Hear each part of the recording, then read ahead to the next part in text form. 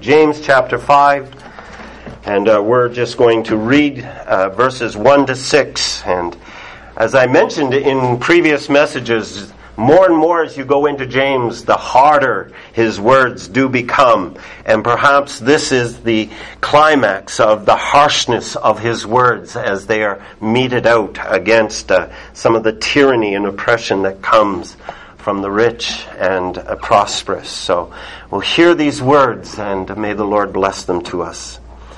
James 5 verse 1, "Come now, you rich, weep and howl for your miseries that are coming upon you. Your riches are corrupted, your garments are moth-eaten. Your gold and silver are corroded, and their corrosion will be a witness against you, and will eat your flesh like fire. You have heaped up treasure in the last days. Indeed, the wages of the laborers who mowed your fields, which you kept back by fraud, cry out. And the cries of the reapers have reached the ears of the Lord of Sabaoth. You have lived on the earth in pleasure and luxury. You have fattened your hearts as in a day of slaughter. You have condemned. You have murdered the just. He does not resist you. As the grass withers and the flower fades, God's word is what endures forever. And may we hear these things. Well, I don't know if some of you have ever taken note of both the Old and New Testament of what two of the most dominant sins that Scripture says falls upon a person or a church or a society in general. Do you know what those two dominant sins that Scripture constantly in the Old and New Testament address God's people about? Well, one of them is sexual immorality. And I mention that first, not because we're going to spend any time on it, but because it's dealing with the lust of the flesh. And the other is the love of money and the rooted oppression and the issues of faith that are often shipwrecked concerning the love of money, the lust of the eyes. These are perhaps the two most prevalent sins from all of Scripture that God addresses again and again and again with His people to be warned of.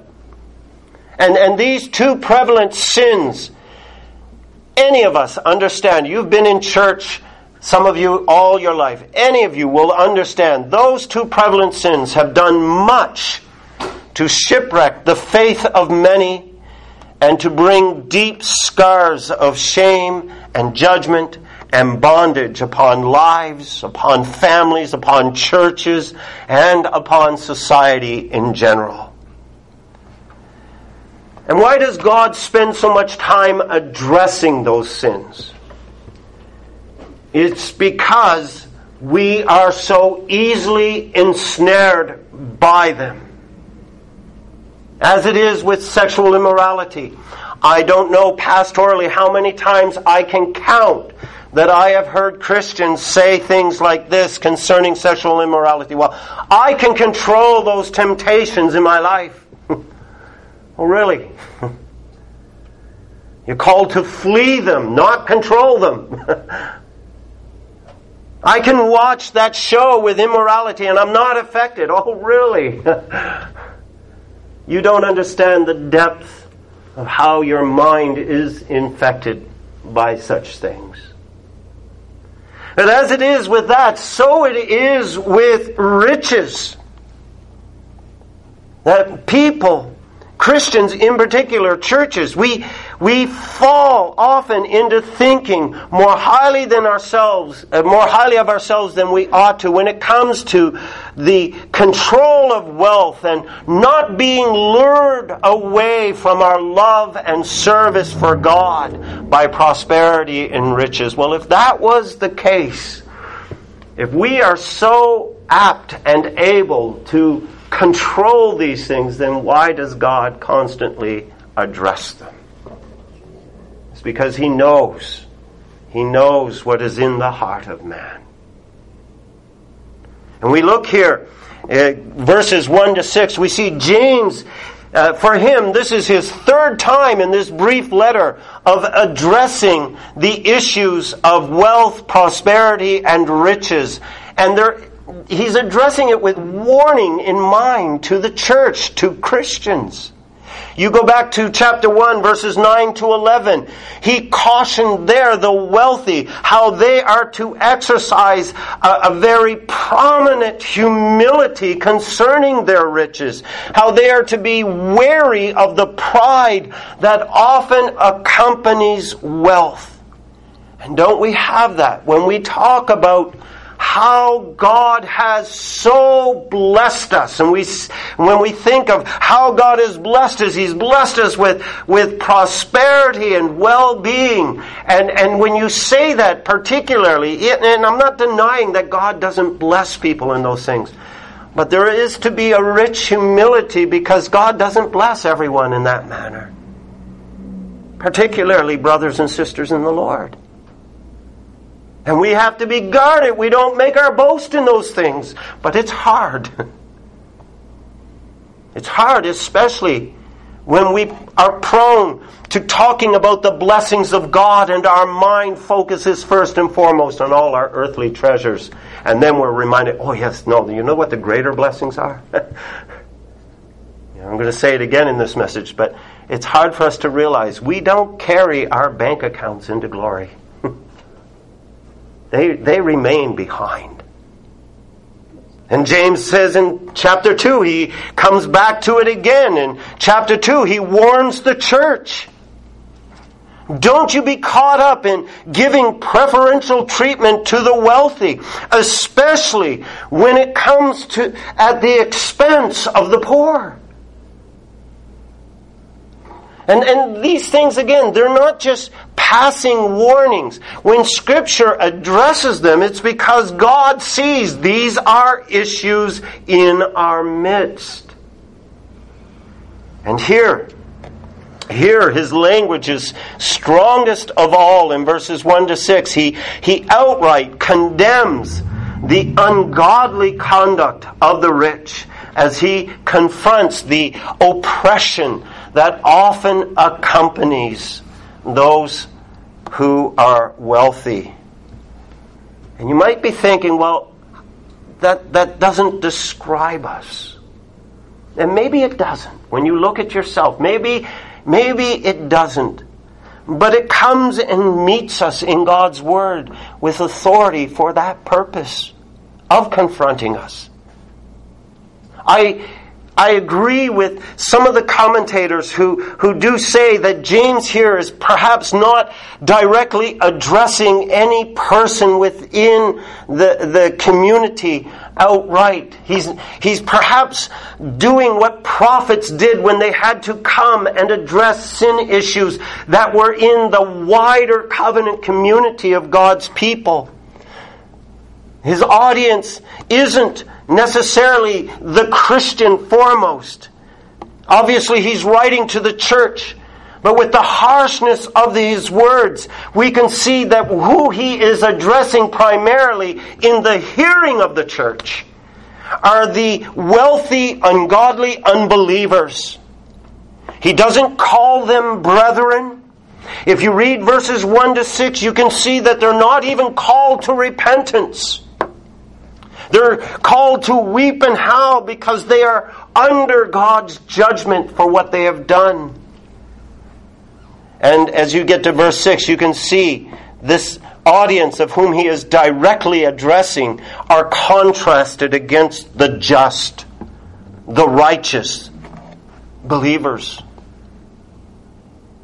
But he's writing to the church to hear God's judgment that he pronounces weightily, heavily upon the ungodly, rich oppressors.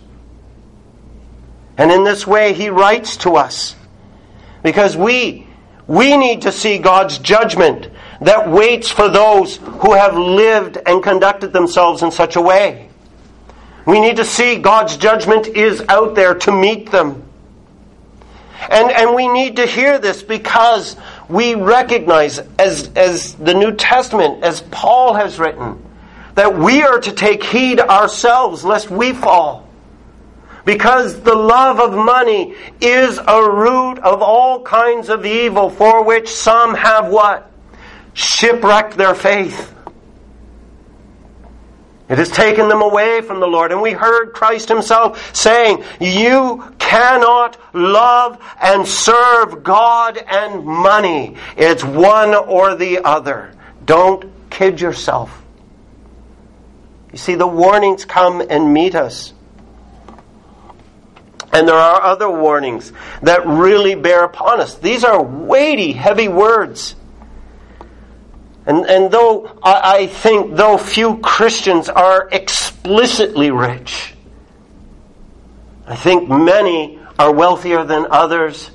Some are moderately wealthy. It's a relative term when we say, what is it to be rich? When we compare ourselves to others, there are many who are more wealthy than us, but there are also many who are poorer than us. If I went by the Canadian government's standards, I have lived below the poverty level all my life. I'm still not above it. So, it's a relative term.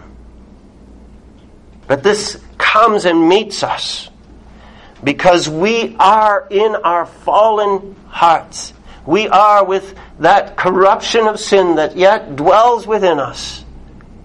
We are prone to using our power to control others, to defraud others, to be self-indulgent, and even more, we are prone to robbing God and robbing Him of the tithes and offerings that He is due. Malachi chapter 3. And we need to understand that. That's the harshness of these words. I want us to, first of all, as we look at this passage, I want us to consider two parables that really bear upon these verses. The first is a parable that addresses the whole issue of the oppression that comes at the hand of the wealthy against the needy, the poor, those who lack. And by oppression, what we mean is that lack of care and concern for the earthly life needs of others.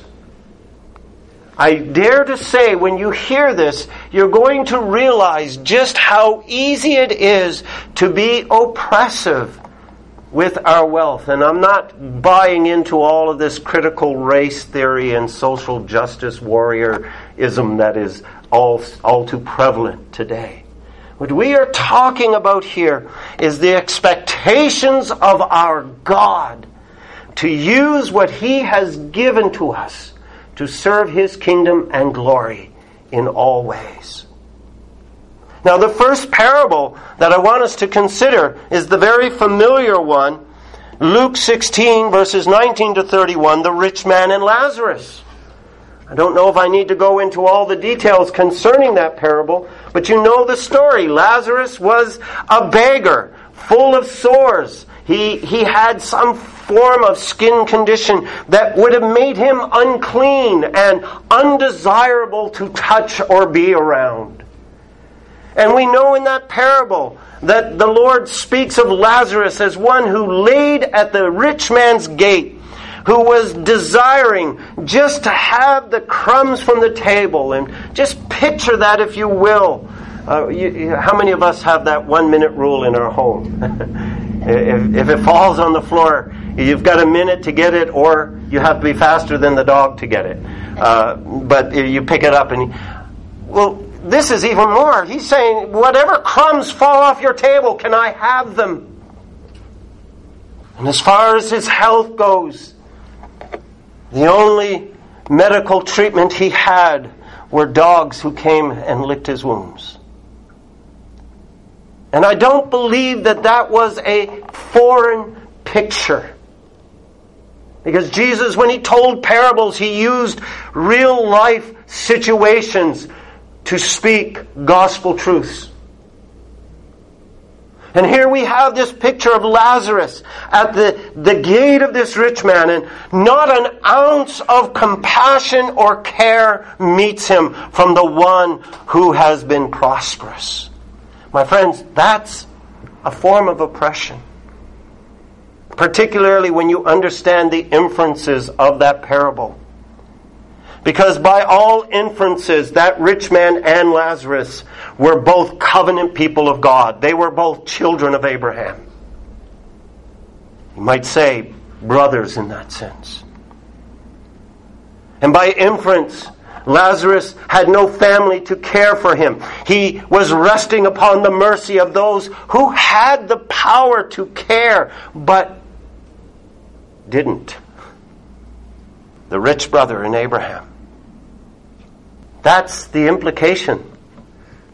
And James points us here to that lack of mercy and compassion and grace that we are called to exercise in the glory and grace of our Savior. You see in verse 5, when he talks about living on earth in pleasure and luxury, fattening your hearts as in the day of slaughter.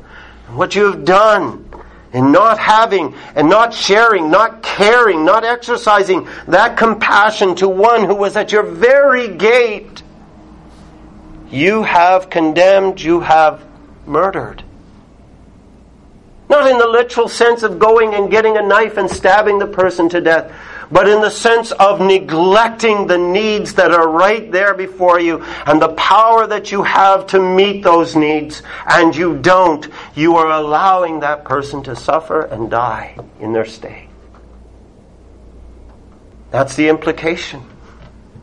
That's the real implication of that situation. And I know it goes on to speak about how Lazarus was blessed in eternal glory and the rich man found his way in the torments of hell. And James speaks about that. You rich, weep and howl for your miseries that are coming to you. Because you know what God's Word says in light of that? You know what John writes in 1 John chapter 3 verses 16 and 17. He writes to the church, and he writes to the church in addressing just the very needs of your brothers and sisters in the Lord. And he says, if you see your brother in need and you have the means to help him, but don't, what does he say? How can the love of God be in you? Isn't you see, the language is so strong here. God looks and he says to us, he says, my grace that has been poured out upon you is something that works in you, a desire of compassion and care to those who are in need. And don't you understand that as I have blessed you, what are the words of Scripture? Freely you have received, freely give. That's a hard principle, isn't it? And I'm sure some of us are thinking, well, does this mean we have to give everything away? I'm not going to answer that question. But if you're thinking that, you're understanding the challenge that's before us. It becomes even more when you think of what we sang, thou who was rich beyond all splendor, based on 2 Corinthians 8 verse 9. That verse again, that you should know by heart that he who was rich became poor, that you in his poverty might become rich. That Christ's giving of himself was the ultimate sacrifice. He made himself poor for our sakes. He came from the glories of heaven and from the glory of being God and took to himself our wretched humanity. He became poor, and he became poor to the end of dying a cursed death. He became poor to the end of being that scapegoat for the sins of his people. He became poor to that end of bearing the wrath of God in your place, so that you, dear Christian, you will never ever know or taste an ounce of that death. You will only know life. Isn't that amazing?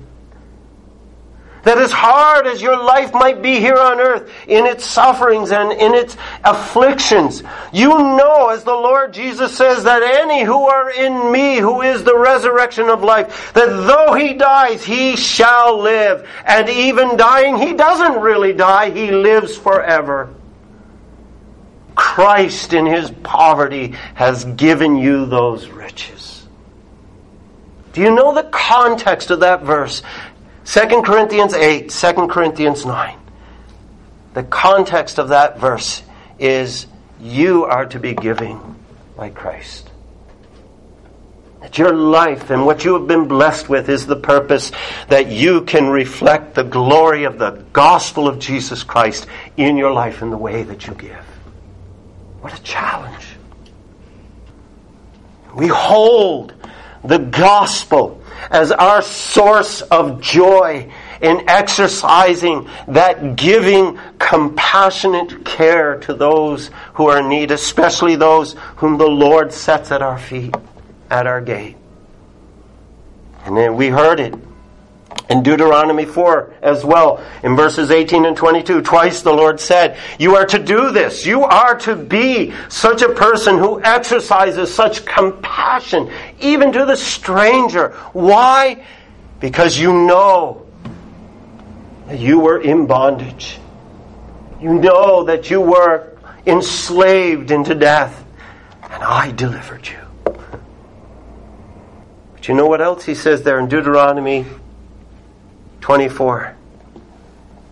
I think it's verse 15. He says, and if you do this, it will be righteousness to you before the Lord your God. And doesn't that take us here to verse 17 of chapter 4? To him who knows to do good and does not do it, to him it is sin. The opposite. To him who knows to do good and does it, it will be righteousness to him before the Lord. And it will bring glory to your God as people see your good works. You see, that's the struggle that we have in our hearts, not to be oppressive in that way, but to be generous. The second parable that also bears upon this text, and that's why I'm bringing it in so that we can hear these things in light of God's Word, is the parable of the minas in Luke chapter 19, verses 11 to 27. And in that parable, we read of 10 servants who are each given a mina. It's a monetary amount. It is, as I understand it, equal to about 3 months of wages. So picture that, if you will. You've got 3 months of wages. Just tally up what that looks like in your mind. And 10 servants are each given a mina, and they are told by the master to exercise a stewardship in his name until he returns. And you read that parable, and the master returns, and he calls his servants to give an account of their stewardship, of what he had given to them. And the first one comes and he says, you gave me 1, I've got 10 to give back to you. It may mean that he worked harder, perhaps he did. It may mean that the Lord blessed his efforts in a different manner. It may mean that he had skill that the others didn't. But he labored and he brought back tenfold. Another one comes and says, you gave me 1, I give you back 5. And they both received the same praise and joy of the master. But one of the servants simply took that mina and wrapped it up in a handkerchief, put it on a shelf, and when the master returned, he brought it out and he gave it back to him, and he said, here, I'm giving you back what you gave me. I did nothing with it. And why did he do nothing with it? Because he says, I feared you. You're a severe man. You collect where you don't deposit. You reap where you do not sow. And I feared that if I lost this mina, man, I would have your ire and judgment. And so I decided just to put it there and give it back to you. Here you go. And that servant was called to account. He received that kind of judgment that James speaks of here. Weeping and howling for miseries, corruption, darkness. Now I want you to think on those two parables in relation to what James writes here and ask yourself this question. What did both the rich man and the servant have in common? The servant who simply gave back the mina. Well, I think at least these two things. First, neither of them, neither the rich man nor that servant, really understood the compassion of God. They did not know the God whose compassions and mercies do not fail, even though they were both blessed by God. My friends, whenever it comes to us considering our state of wealth and prosperity and riches, the first thing we consider is not how much we have. The first thing we consider is the generous mercy of God that He has exercised toward us. I don't deserve an ounce of His goodness and kindness. But how generous has He been? I mean, isn't it amazing, dear Christians, when you sit there and you realize all your sins have been paid for?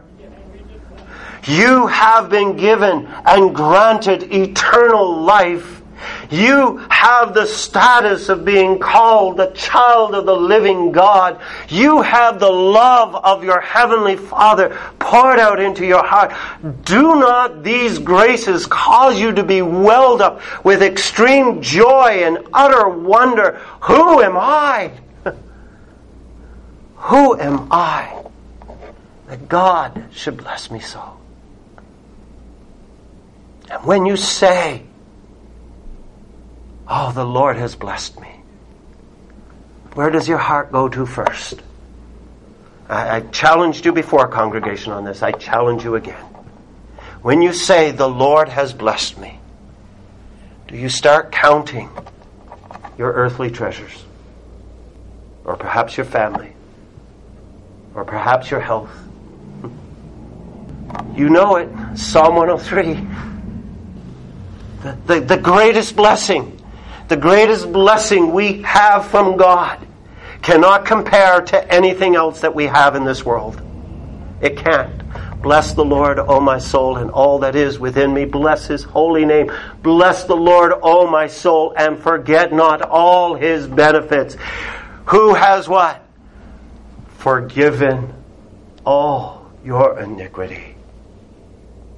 He's forgiven all. I mean, even we right now, we know we are yet sinners in this earthly life, not free from the presence of sin. And yet we can say, He has forgiven all my sins. How great is that? If we don't begin there, and when it comes to dealing with our earthly treasures, we're going to fall short. Because our heart's going to be with our earthly treasures and not with those heavenly ones. You see, they didn't know the God whose compassions and mercies do not fail. But the other thing they didn't know is that God would require of them the stewardship that His grace afforded them. And James is really hammering that point home. Do you know that you will stand before God, each and every one of you, whether you are a Christian or not, you will stand before God and be judged for the stewardship of the grace that He has afforded you in your earthly life. And that's everything. We heard it from Deuteronomy 24, how we are remembering not only what God did for us in redemption, but we are remembering that in His grace, He is sustaining our lives. He is the one who prospers us according to the wisdom of His providence. He is the one whose grace has come and met us in life so that we have our daily bread. Some have more daily bread than others, but nonetheless, God is the giver of all of that. What is Psalm 24 verse 1? The earth is the Lord's and the fullness thereof, the creatures and all who dwell within it. There is nothing that we have of ourselves that we can say is of ourselves. All things have been given to us by the great graces of God. They are His gifts. And we will give an account for what we have done with every one of them. Now that's an awesome thought. And that's what James is getting at here too. That's why in Deuteronomy he said, when you get that first harvest of wheat, or you get that first harvest of your olives, and you get that first harvest of your grapes or whatever, the tithe of it goes to the Lord. You harvest, and whatever's left over, you leave it, because I intend to give to the stranger, and the widow, and the fatherless.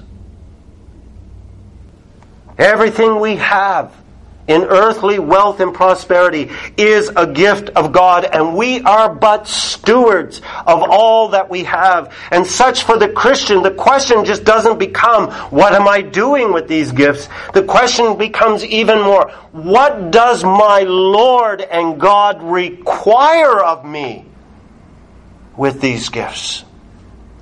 Why have I been blessed? You see, that's different than simply saying, oh, the Lord has blessed me. Why? Is there someone that I'm to be a blessing to? Is there a stewardship God is expecting of me that I haven't quite seen yet? You see, those are the challenging questions, aren't they? And for us as Christians, and I say this again, many times Christians today decry the whole issue of receiving tithes and offerings. They say the New Testament doesn't promote tithing. And I believe that to be wrong. Because when you read the New Testament, let me say this. Tithing is the very least. It's the minimum God is expecting. It's not that we give our tithes, and perhaps some of you haven't begun to do that yet, to understand that yes, God expects you to bring your tithe into the house of the Lord. And He'll tend to your needs when you're being faithful to Him. But when you read the New Testament, that's just the beginning. That's just where we start. He wants us to be a people who display the generosity of His grace. And in that way, I ask you, do you know your God? When it comes to your riches, when it comes to your time, when it comes to your talents, when it comes to your wealth, your worship, what am I giving to the Lord in service of His kingdom? What does the Lord my God require of me? Because these have eternal consequences concerning your stewardship. And James brings that out. The weeping and howling for miseries. The corruption of the gold and silver that will corrode their flesh. You're heaping up a treasure in the last days. These are words of warning that there is a severe judgment waiting. The cries of the weepers, the reapers, they reach the ears of the Lord of the harvest. The Lord of hosts, the Lord of Sabaoth. Verse 4. God hears their cry. James there is reflecting on what we read in Deuteronomy 24 verse 15. He says, this cry the Lord hears. And he says there in Deuteronomy 24, he says, and this will be sin against you. If someone who is poor, that God had set at your feet and you didn't help him, you walked by and just acknowledged his needs and kept on going. And he cries out to God, God's going to hear. Isn't that awesome to consider? So these are warnings to the church and calling us to a service of the gospel that glorifies God and shows forth the grace of our Lord Jesus Christ. And with that, and very quickly and lastly, I just want us to consider the evils that James spells out for us here. The evils that are rooted in love for money, that we are to be guarded against. And when you read verses 2 and 3, one of the chief and main evils of a love for money is idolatry. Idolatry, where love for money, it moves your heart away from true and eternal treasure in Christ, where you do not serve and love the Lord, but you end up serving and loving your wealth. And that idolatry is often seen in hoarding, in storing, and in miserly giving. That's an evil. The second, and we've touched on it already in verse 4, is just oppressing those under us. We who know the abounding nature of God's grace, well, not only is that to be reflected in our grace to others, we have to guard against contributing to their harm. Some of you may remember the 2008 stock crash and what some of the businesses did with their workers. They were so geared up on trying to maintain a specific level of profit that the average worker saw their wages and hours cut so that the employer could have his level of profit. He wasn't willing to take the lean year with the years of plenty. Not only that, how many employers ensured that they secured their retirement savings by squandering those that belong to their employees? Those are recorded instances just within our generation. God forbid that Christian employers should act in such a way. The wages of the laborers, they're due. Self-indulgence, a third evil rooted in the love for money. Verse 5. And again, I know we're wondering, okay, aren't we allowed to spend money on ourselves? That's not what James is getting at here. When he says in verse 5, you've lived on the earth in pleasure and luxury, you fattened your hearts as in a day of slaughter.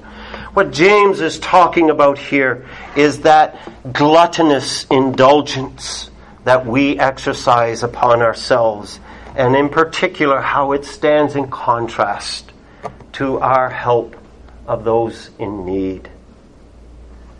Where we can think nothing of spending $200 on shoes for ourselves, but a person who is barefoot, we take him through to the thrift store to get him a $2 pair of shoes.